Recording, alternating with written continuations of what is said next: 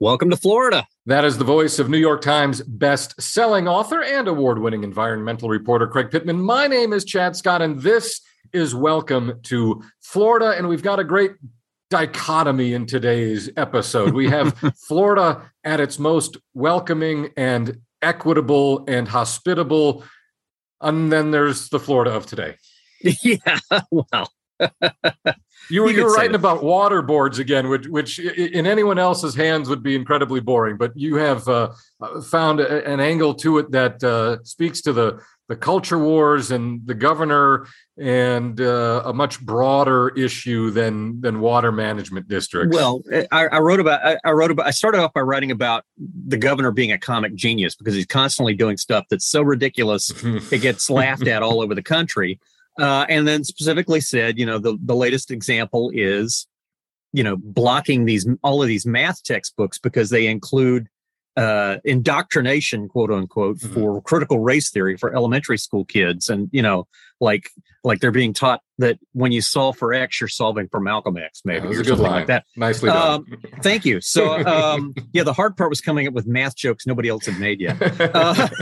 And then I related that, okay, you want to talk about critical race theory? Let's talk about critical race theory in the real world in appointments to the boards that manage water in Florida. We've got these 5 water management districts. They're overseen by unpaid volunteer gubernatorial appointees, and not a single one of them that have been appointed are Black. They're all white. And when I asked the governor's office about that, they got very upset at me, and they were not happy. Let's put it that way. I caught a little of that on Twitter. If you're not following Craig on Twitter and his sparring matches with the governor's so-called press secretary, follow Craig on Twitter at Craig Times. I think it's important to note because the governor and his people are trying to stand behind this notion that, well, he doesn't see race, and these are all appointments made on merit. There is no qualification process or classification process or credentialing process for these water boards. I could serve on one. You could serve on one. My mom could serve. It's not like you have to be a doctor, a lawyer, or a medicine man to do this. But there are no Blacks. Yeah. In a state with 17% Blacks. I mean, just based on purely equitable and representation. only one Hispanic. Yeah. Only one Hispanic. And the reason the Hispanic guy's on there, he's a home builder. The people who get appointed are all, people in the building industry, people in real estate, or people in the ag industry. And that's what's really going on here. Yeah, you can't fall back on, well, there were no qualified candidates. There is no such thing as a qualified candidate for a water management district. It's a pure appointee. Ron DeSantis could, appoint his dog if he wanted to. What he hasn't done is appoint a single Black person. And there was a day and age when the Republican Party would at least hire token candidates. But when we've gone backwards from even token representation of minorities on these boards, DeSantis doesn't even care about the pretense of appearing blatantly racist, which this obviously is. And then I kind of tied it into the whole split oak forest thing at the end, where the board of gubernatorial appointees said yes to building a toll road right through this preserve. And that's how we sadly started last week's episode. And the toll road will be built, and the road builders and the developers once again get their way over popular public sentiment. And I was actually going to try and take time out of my working vacation in New Mexico to call in and give my comments to that committee when it was meeting. And I'm glad I didn't waste my time, because it was obviously a lot of people did. A lot of people went. A lot of people showed up online. I listened to the whole thing. It went on for hours. And in the end, the board said, well, you brought up some good points, but they're not points that we should be considering. And therefore, we're voting for what the local government wants. Interesting that the voice of the people is not worth considering. I mean, on its face, what does that tell? And that's absurd. Yeah. 86% of the voters in Orange County said, we don't want this, but they went ahead with it anyway. You can read Craig's column, floridaphoenix.com. And if you need to get your mind off this mess, how about Mote Marine Laboratory and the aquarium down there in Sarasota? Visit Sarasota, as always, sponsors the podcast. We should really probably talk more about Mote Marine with our Visit Sarasota sponsorship than we do. Mote's a lot of fun. Yeah, I think we kind of take it for granted. Well, it's Mote a good Marine, place to visit. Everyone knows what Mote Marine is. Why this is just like on the list, like the Ringling Museum or Selby Gardens. But hey, yeah, Mote Marine Laboratory is not only doing cutting edge marine research, it's open to the public like an aquarium. And now through August 7th, they've got an exhibition all about sharks from a National Geographic expedition leader and explorer. So you can check out Mote Marine Laboratory online on all the social media. That is a great afternoon with the kids or without the kids. If you're interested in many of the topics we discuss on this show, red tide and dolphins and sea turtles and sharks and manatees and all that kind of stuff, Mote Marine Laboratory, it's an absolute must, top of the list. First thing to do when you visit Sarasota, and to start planning your next trip to Sarasota, go to visitsarasota.com. And now that takes us to this week's guest, who shares a fascinating story through the experiences of the people who lived it. David L. Powell is the author of 90 Miles and a Lifetime Away, Memory of Early Cuban Exiles. Give us a little overview, Craig. Well, he did something really interesting. He is not himself Cuban. He's an attorney from Tallahassee. He really has no background in this stuff. But from hearing from some friends, he learned about the various experiences that people went through as they fled Cuba once Fidel took over. And he started interviewing people and thinking this would make a great story. Somebody needs to get these people on record talking about what it was like for them to leave their homeland, to leave everything behind and come to Florida and try to establish themselves and make new lives. And the stories are just riveting. They're all just riveting. And he's got them organized in such a way that it follows a sort of a chronological pathway, so you can follow the changes in history as things went along. It's a great book. This was Cuban immigration to Miami and South Florida before Mariel in 1980. Yes. The period we're talking about here, from when Castro took over in 1959 to about 1973, 600,000 Cubans came to the United States. 90milesbook.com is the website. David L. Powell, this week's guest. David, this is a fascinating book, and I really like the way you put it together. What first attracted you to collecting these stories of these fascinating people? I've lived in Florida since 1975. I moved down here as a reporter for the Associated Press and spent a lot of time in Miami and subsequently in Tallahassee. And then later as a lawyer for 30 years, I got to know a lot of Cuban Americans in business, professions, government, nonprofits, the arts. And as I got to know them and learn something about their stories, I was just drawn to them because they all have great stories about what they remember about Cuba and what their lives were like once they got here. And so I just thought it would make a terrific book, and frankly, an important book for us to remember as we have to deal with the refugee crises of our own time. That's a good point. Did you run into anyone who said, in effect, how dare you, a non-Cuban, try to collect these stories of Cubans who immigrated here? No. And in fact, I was very concerned about that at the outset, that I'm not Cuban American, that I don't speak Spanish, that I don't come out of that experience. And so I spent the first, before I really committed to the project, I spent about a year and a half while I was still practicing law, talking to people and doing my due diligence, studying the Cuban exile experience and the history of the island and so forth. And I had three really good friends who came out of that Cuban exile experience, and I just asked them, look, is it a mistake for me to be the one to try to tell this story? And they all three had the same answer. They said, no, actually, you're a perfect person to do it because you don't come with any emotional baggage or any preconceptions. You can be impartial and objective about it and relate, the stories that we have to tell dispassionately and accurately. So, they pretty much persuaded me that rather than my not being a Cuban American, not being a disability, it was in fact an advantage. I think it helps that you allowed them to tell the stories in their own words. too. Oh, absolutely. Yeah. I don't know about you. I've been a huge believer in oral history for many, many years. I used it as a research tool when I was in graduate school. Some of the best books that I've read over the years were oral histories, like My Soul is Rested by Hal Raines, your That's former a great one. That's a colleague at great the one. St. Pete Yeah. Times. Yes.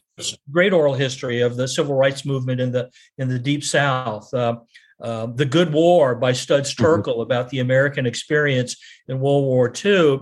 So I've always been drawn to oral history because I think it has a great facility for bringing readers into the story and helping them understand what real people experienced when they were going through these important historical events. Yeah, so I thought it would be a perfect vehicle for the story of the early Cuban exiles. Right. It's not an academic text. It's not based on the expert testimony of professors and researchers. It is based on first-person experiences. I was going to ask you about the oral history nature of the book, and you addressed that well. So I'll take it in this direction.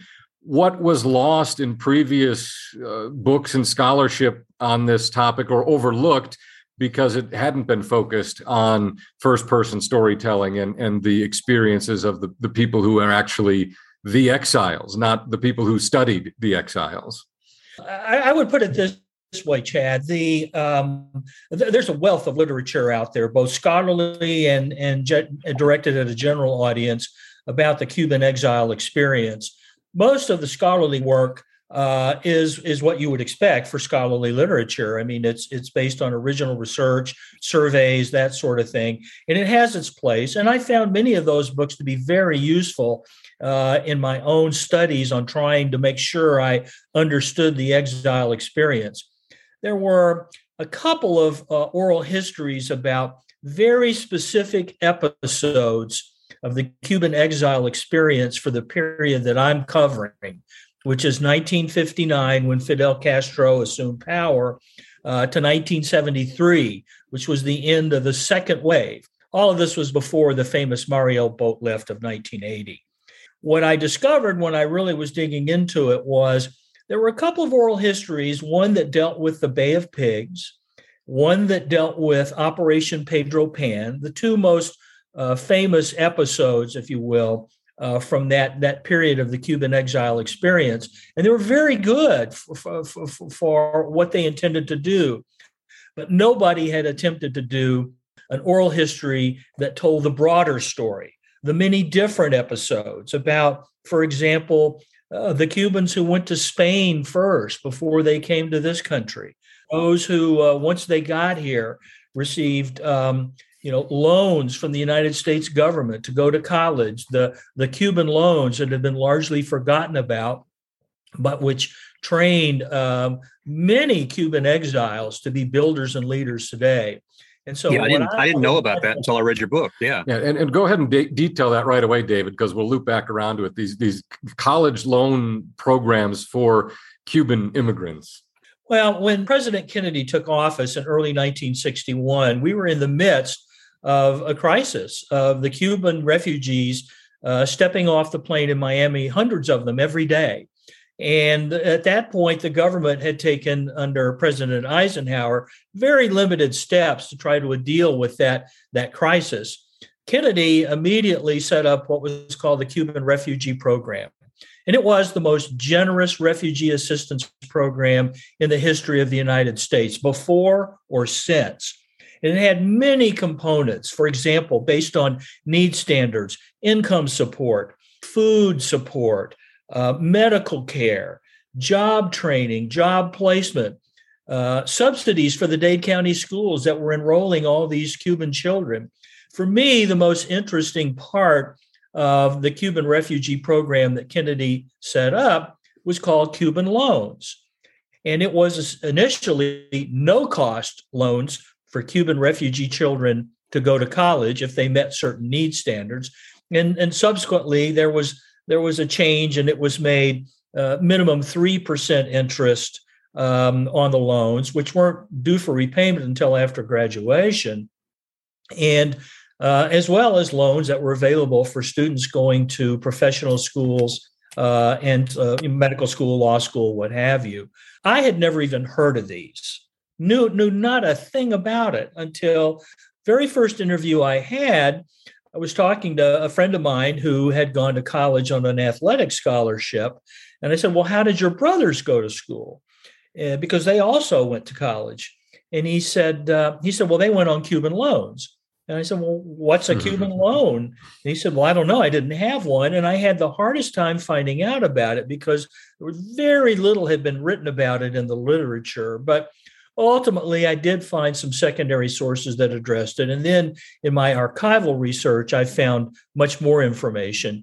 We spent, a lot of money as a country sending these kids to college. And ultimately, the payback has been that many of them are leaders in the Cuban American community today. Yeah, and I think it's a great example of where there's a will, there's a way. This country has money for free college education, for social safety nets, for welcoming refugees and exiles and mainstreaming them into society with healthcare and education and housing if we wanted to do it, and we just don't as a nation. So we have cages and walls and machine guns and border security instead. Was the anti-communist element of it? Is that what pushed Kennedy to do that? Oh, absolutely. Anti-Castro? Yeah. There was broad unanimity among Republicans, Democrats, independents, everyone that the United States needed to step up to this challenge because this was the height of the Cold War. And Cuba, at that period, particularly in the early 60s, was a front burner issue. So the underlying idea for all the things that we did, and we did a lot more as the years went on, but the underlying idea was to show that liberal democracy and a free market economy were far superior as national systems to the totalitarian communist system that Fidel Castro put into place in Cuba in the early 60s. Yeah. It was a propaganda tool as much as it was genuine support. And regardless of the motivations, it certainly did work. And you talk about, and this I didn't realize, you mentioned, we hear so much about Mariel, and we've done an episode on Mariel in 1980. It remains my favorite single episode of the podcast. But this period, Castro takes over in 1959, 1973, hundreds of people every day coming from Cuba to Miami, reading your website, going over there at 90milesbook.com. Cuba's not big, but 600,000 exiles from Cuba came during that. That's larger than the population of Miami at that time. That is an astonishing number of people to bring to, initially South Florida, but then, spread out throughout the country. Yeah, it was quite a crisis. And I think we lose sight of it today, in part because it's obscured by Mariel, and in part because, by today's standards, the numbers don't quite measure up to what we're currently seeing on the southern border. But, it's a great story. It's a great story that I think, shows, among other things, ordinary people caught in a conflict with between historical forces over which they have no control. And it's a story that shows America at its best, not perfect, but as a land of refuge and opportunity that it's always been. So to that point, aside from the governmental assistance, what sort of reception did these people receive when they tried to find a house, tried to find a job, began living, working, playing in Miami and Florida and around the nation? Well, there was good and there was bad, to be real blunt about it. And my narrators in the book, the 54 people that I interviewed, talk about that. Some of them encountered discrimination, name calling with ethnic epithets that I won't repeat here. But one man tells the story. Eduardo Padron, who became the president of Miami-Dade College, tells how when he was first here, he and the people he was staying with until his parents could arrive were looking for a place to live. And he said, we would go up to the door of an apartment house that had a for rent sign. And as soon as they saw that we were Cubans, they said, sorry, it's already been let. So there was a lot of discrimination like that. There were signs that were put up: no pets, no children, no Cubans. Somebody else remembered that as part of their early experience. So, I mean, there were some ugly aspects to the reception that they received. On the other hand, there were, very heartening instances of how they were received. One of the anecdotes that I heard over and over and over and had never seen in the literature was how individual Cubans were welcomed and befriended by Jews in South Florida and in New York. And as one of my narrators said, they saw us coming, and the early 1960s was not that far after the 1940s. And they remembered what happened to Jews in Europe. And they saw us coming, and we were something that they could relate to. And there's story after story. I didn't have room to include all of them, frankly, about how they were befriended and how they were supported emotionally and otherwise by Jews in this country. Yeah, that was a really fascinating part of the book. How did you pick the people you interviewed, and was there anybody you couldn't get? You tried to get and you just couldn't get them. Most of the people I asked for interviews readily agreed. They wanted to talk, and that frankly surprised me because when you think about it, this was the most traumatic and emotional experience of their lives and their families' lives, leaving everything behind, coming here with virtually nothing, most of them, and then starting all over. Sometimes with great hardship. I was turned down by a few people that I wanted to get, but nobody that was essential. The vast majority of people readily agreed and were very generous with their time and really, exposed themselves and their emotions. I went about getting them. I started with friends, and then friends of friends, and then friends of friends of friends. And one woman who has a unique story was the friend of a friend of a friend of a friend of a friend of my wife's. And that's not exactly 6 degrees of Kevin Bacon, but you get the idea. Yeah. And they were all very forthcoming. And I just, that was absolutely the best part of the experience of working on the book was getting to know these people and gaining their trust. Yeah. It's dangerous to talk about a group of folks this large, 600,000, as a monolith. And correct me if I'm wrong here. And certainly individual stories vary. Some people didn't make it, didn't have success, struggled mightily. But as a group, by and large, it seems this group of Cuban exiles was highly successful, went on to be business owners and, start families. Why was this huge group of immigrants who came here, like you said, with nothing but the clothes on their back? Why were they so successful as a group, more or less, anyhow? There's a number of reasons that explain that, but you're right. They are regarded as one of the most rapidly successful immigrant groups in the nation's history. And there are a number of reasons for that. Some of them are just chance. Others are the result of very deliberate policies set by the United States government, by our leaders in Washington. So, for example, there was a large proportion of Cuba's educated middle and upper classes that came over in these first two waves. Okay. They came to Miami, and most of them settled there. And it was a rising city, a city that was looking to reinvent its economy. It was not one of the established urban areas like New York or Boston or Baltimore or Chicago. Yeah, Miami's a very young city. It was a very young city. Opportunity everywhere, sure. That's exactly right. And it was a city that needed to reinvent its economy because, it was just about to finish the ride in tourism of the 50s. And so in the 60s, one of the things the Cuban exiles helped to do was they helped lead the way on reinventing Miami's economy as a place for international trade and finance. I mean, 1/3 of the trade and finance between the United States and Latin America today now goes through Miami. And that was simply not true, when all of this started.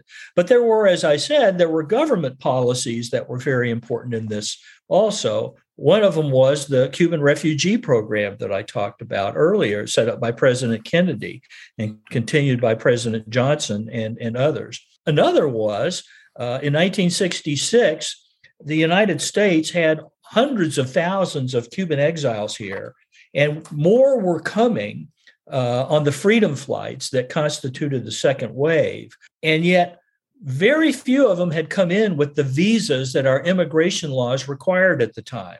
The government made the decision under Presidents Eisenhower and Kennedy to let them come in anyway. They were allowed in on parole, it was called.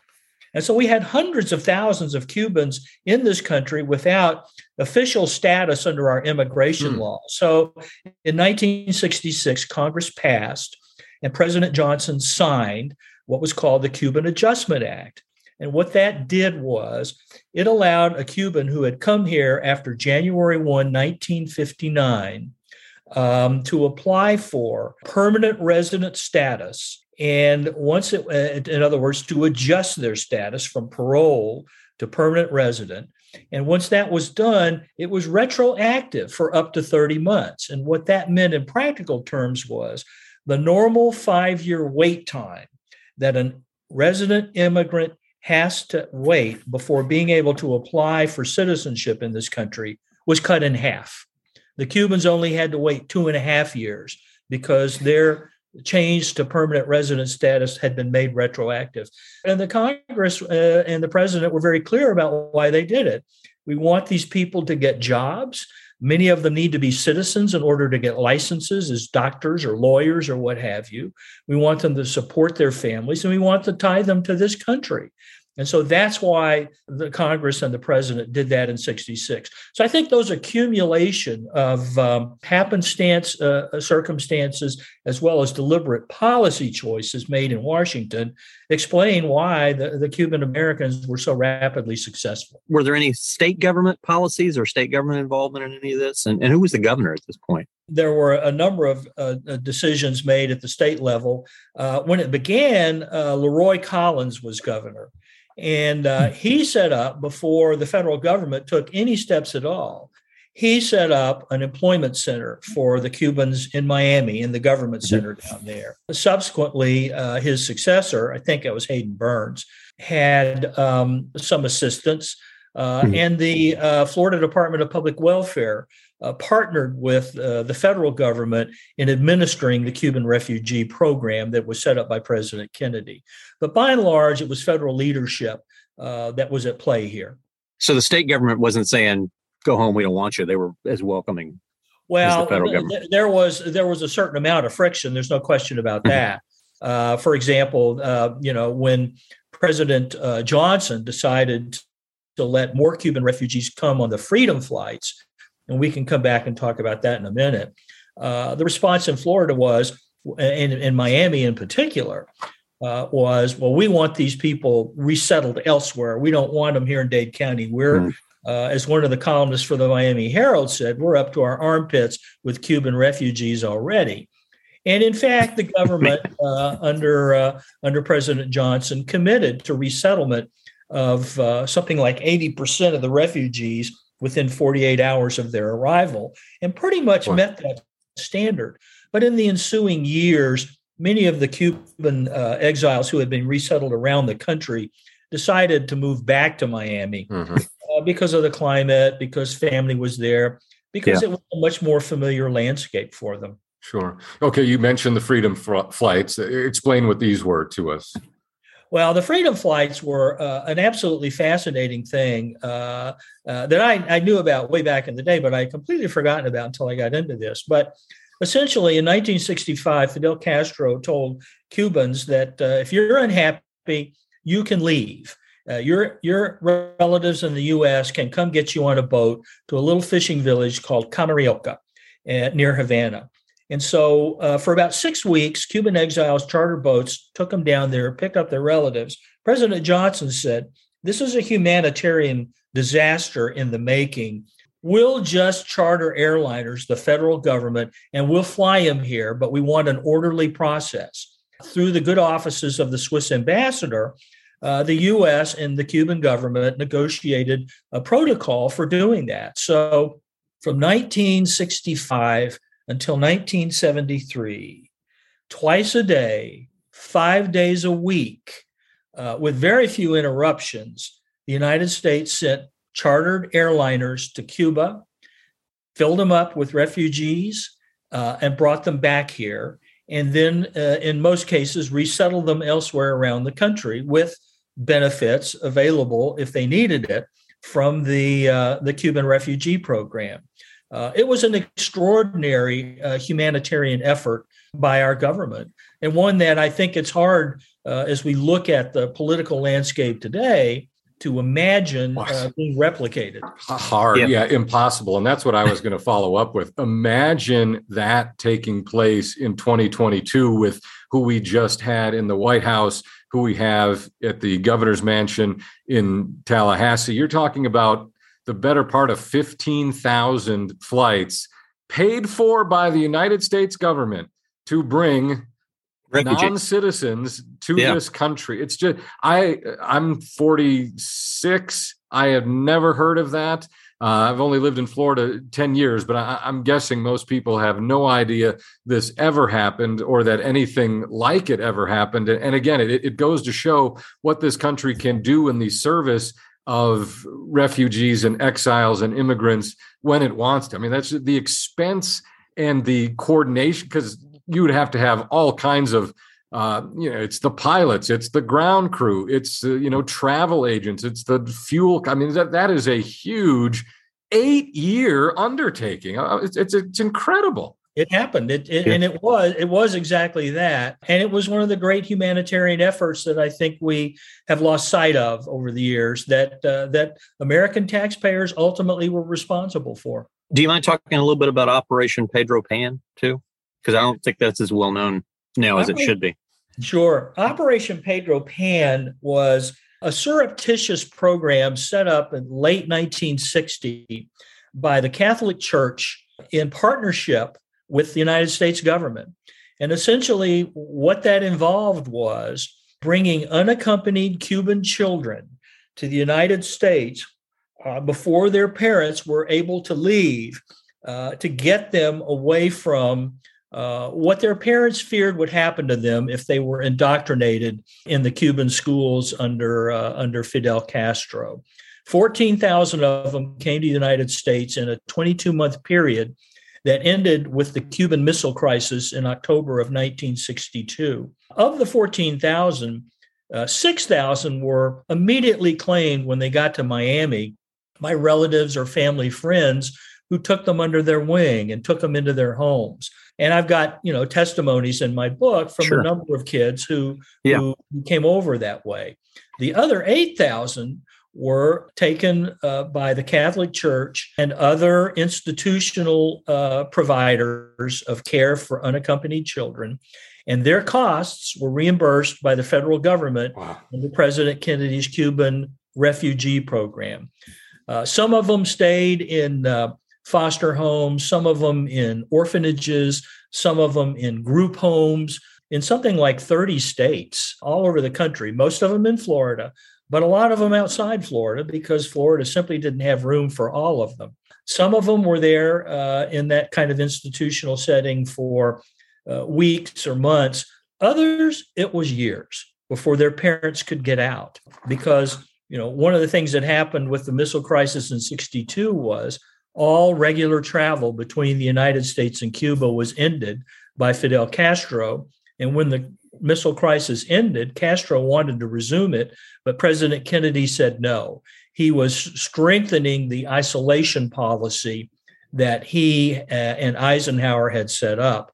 And so it was years in some cases until the freedom flights in 1965 before parents were able to get out and reclaim their children. You mentioned a little bit about this, but how did this influx of new people benefit the rise of Miami into the global hotspot that it is for finance and art and culture and food and fashion and everything else? It was a lengthy process. There's no question about that. But essentially, the Cubans were integral to recreating Miami as an international center for finance and trade. One of the things that happened was many of the Cuban exiles who ended up in this country had friends who went elsewhere, because we lose sight of the fact that when Cubans began leaving in 1959, they didn't just come here. There was a diaspora that is still going on. And they went all over Latin America. They went to Europe. What they were able to do once they got settled and began businesses and began accumulating some resources in South Florida, they began contacting friends and family members in other countries, and they started to do business. And that was an important ingredient in Miami's rise as a international center for trade and finance. Yeah, that would make sense. And again, being here in America, you don't think about, well, of course, they didn't all come to America. They went everywhere. So it's not only the 600,000 Cubans who left Cuba for Florida and America. There were probably another 600,000 at least who went somewhere else. So now you're talking about over 1 million people leaving an island that small, professionals, business, and they would set up businesses, and old networks would be established. So yeah, I mean that diaspora makes all the effect in the world, and the brain drain on Cuba, not to mention the finances and the taxes these people were paying and the businesses that they had established, had to be even greater still, because that's such a small country, and this is the best and the brightest essentially leaving.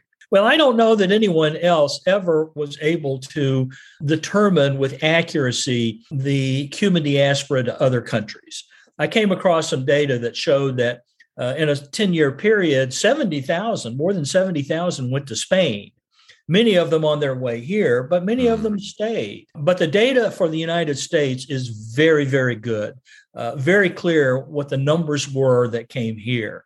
And I can only imagine how many people were in other parts of Latin America, for example, and around the Caribbean, who were in a position to do business with the exiles in South Florida. You talked about the Jewish response to the Cuban exiles coming in and how welcoming they were because they recognized sort of kindred spirits. Did the Cuban exiles, once they got settled, did they sort of pay it forward by having a similar receptivity to other immigrants? That's a very interesting question that a number of my narrators talked about, and there's literature on this. And the short answer is for many of them, no. There's a phenomenon that some of the scholars have documented, by which the early Cuban exiles who came over in the first two waves, 59 to 73, were not as welcoming or as helpful to those who came later, starting with the Mariel boat lift. I mean, if you remember, the Mariel boat lift was quite controversial. In fact, the name Marielitos was originally developed by Cuban exiles as a term of disparagement for those who were coming over. There was a lot of misinformation that came out about the Mariel boat lift in terms of the proportion of the Marielitos who were criminals or had come out of asylums. That was very much overblown according to the detailed studies that were done later. But the short answer to your question is that there is a phenomenon where among Cuban exiles, those who came earlier were not as welcoming to those who came later. Was it a class thing? Did they just sort of look down their nose at them because they weren't from that upper middle class? I suspect that was part of it, but probably also what was very important, those who didn't come over until Mariel had made a calculated decision early on that they were going to stay under Fidel, and they were going to see how things went. And they were hopeful that the system that Fidel was putting into place would deliver on all the promises that he had made. And it was only after that didn't happen that many of them decided to leave. And so some of the people in the first wave essentially looked down on those who had made that decision and essentially looked at them as akin to traitors, because they had stayed with Fidel for a while and had tried to help the system work. So, yeah, there was a real division among the earlier and the later Cuban exiles that has been very well documented in the literature. These people who would have come during this period, 60s and 70s, certainly, they have had children, they have grandchildren. Are their descendants, their identity, more Cuban, more American? How do they consider themselves? I think for many of them, it's a question. And in fact, some of the narrators in my book talk about that. They talk about the identity questions that they had, particularly those who came over as young children, pre-adolescent children, if you will. But the ones that I know and the ones that I interviewed, who are our contemporaries, I think they have a very interesting blend of affections. Unquestionably, love this country because of all the things that it has done for Cuban Americans and all that it represents. They all went out of their way talking about that. And yet, many of them, who, at least those who have memories of Cuba before they left, still have an affinity for their homeland and still love their homeland. Some of them have gone back to visit relatives and just to see, their old homes. Others will not go back. They absolutely refuse to go back because they fear that anything that they do by going back will somehow aid the regime, and they don't want to do that. So I think there's a whole complex set of emotions that come into play with these early Cuban exiles that, when you think about it, are very understandable. What kind of reaction have you gotten from the people you interviewed now the book is out? Very positive. One woman I interviewed texted me after she got the book, and she said, I got the book. I immediately read my parts of it, and I sat there and I cried for 4 hours. And my husband, who's an Anglo, simply couldn't understand why. And it's because it took me back to that whole episode of my life.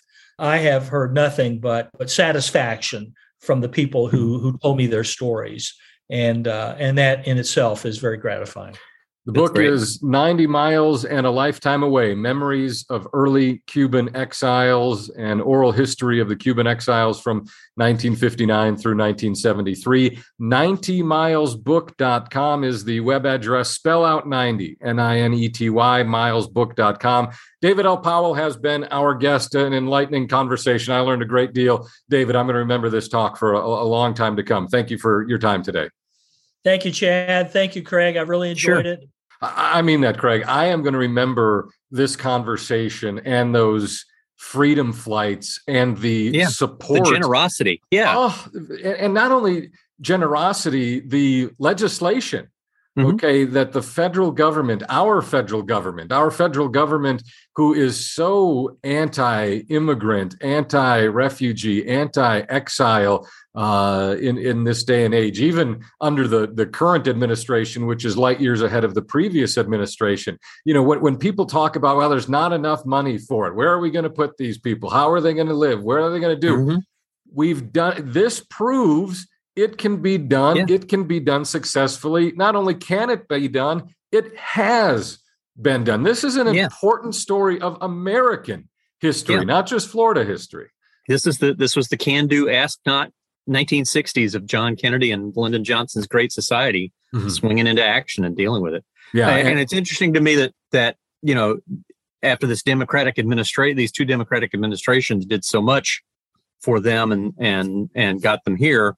An awful lot of the Cuban Americans today are Republicans and are backing the party that does not support immigration and is anti that kind of stuff, and certainly would not have been happy about them showing up in such numbers the way they did in the 1960s. No, and then that's 45 years ago now when this stopped, and that interesting dynamic between these early exiles and the Marielitos. If this is a topic that interests you the way it does me, there are a number of episodes from the archives that you'll want to go back and listen to.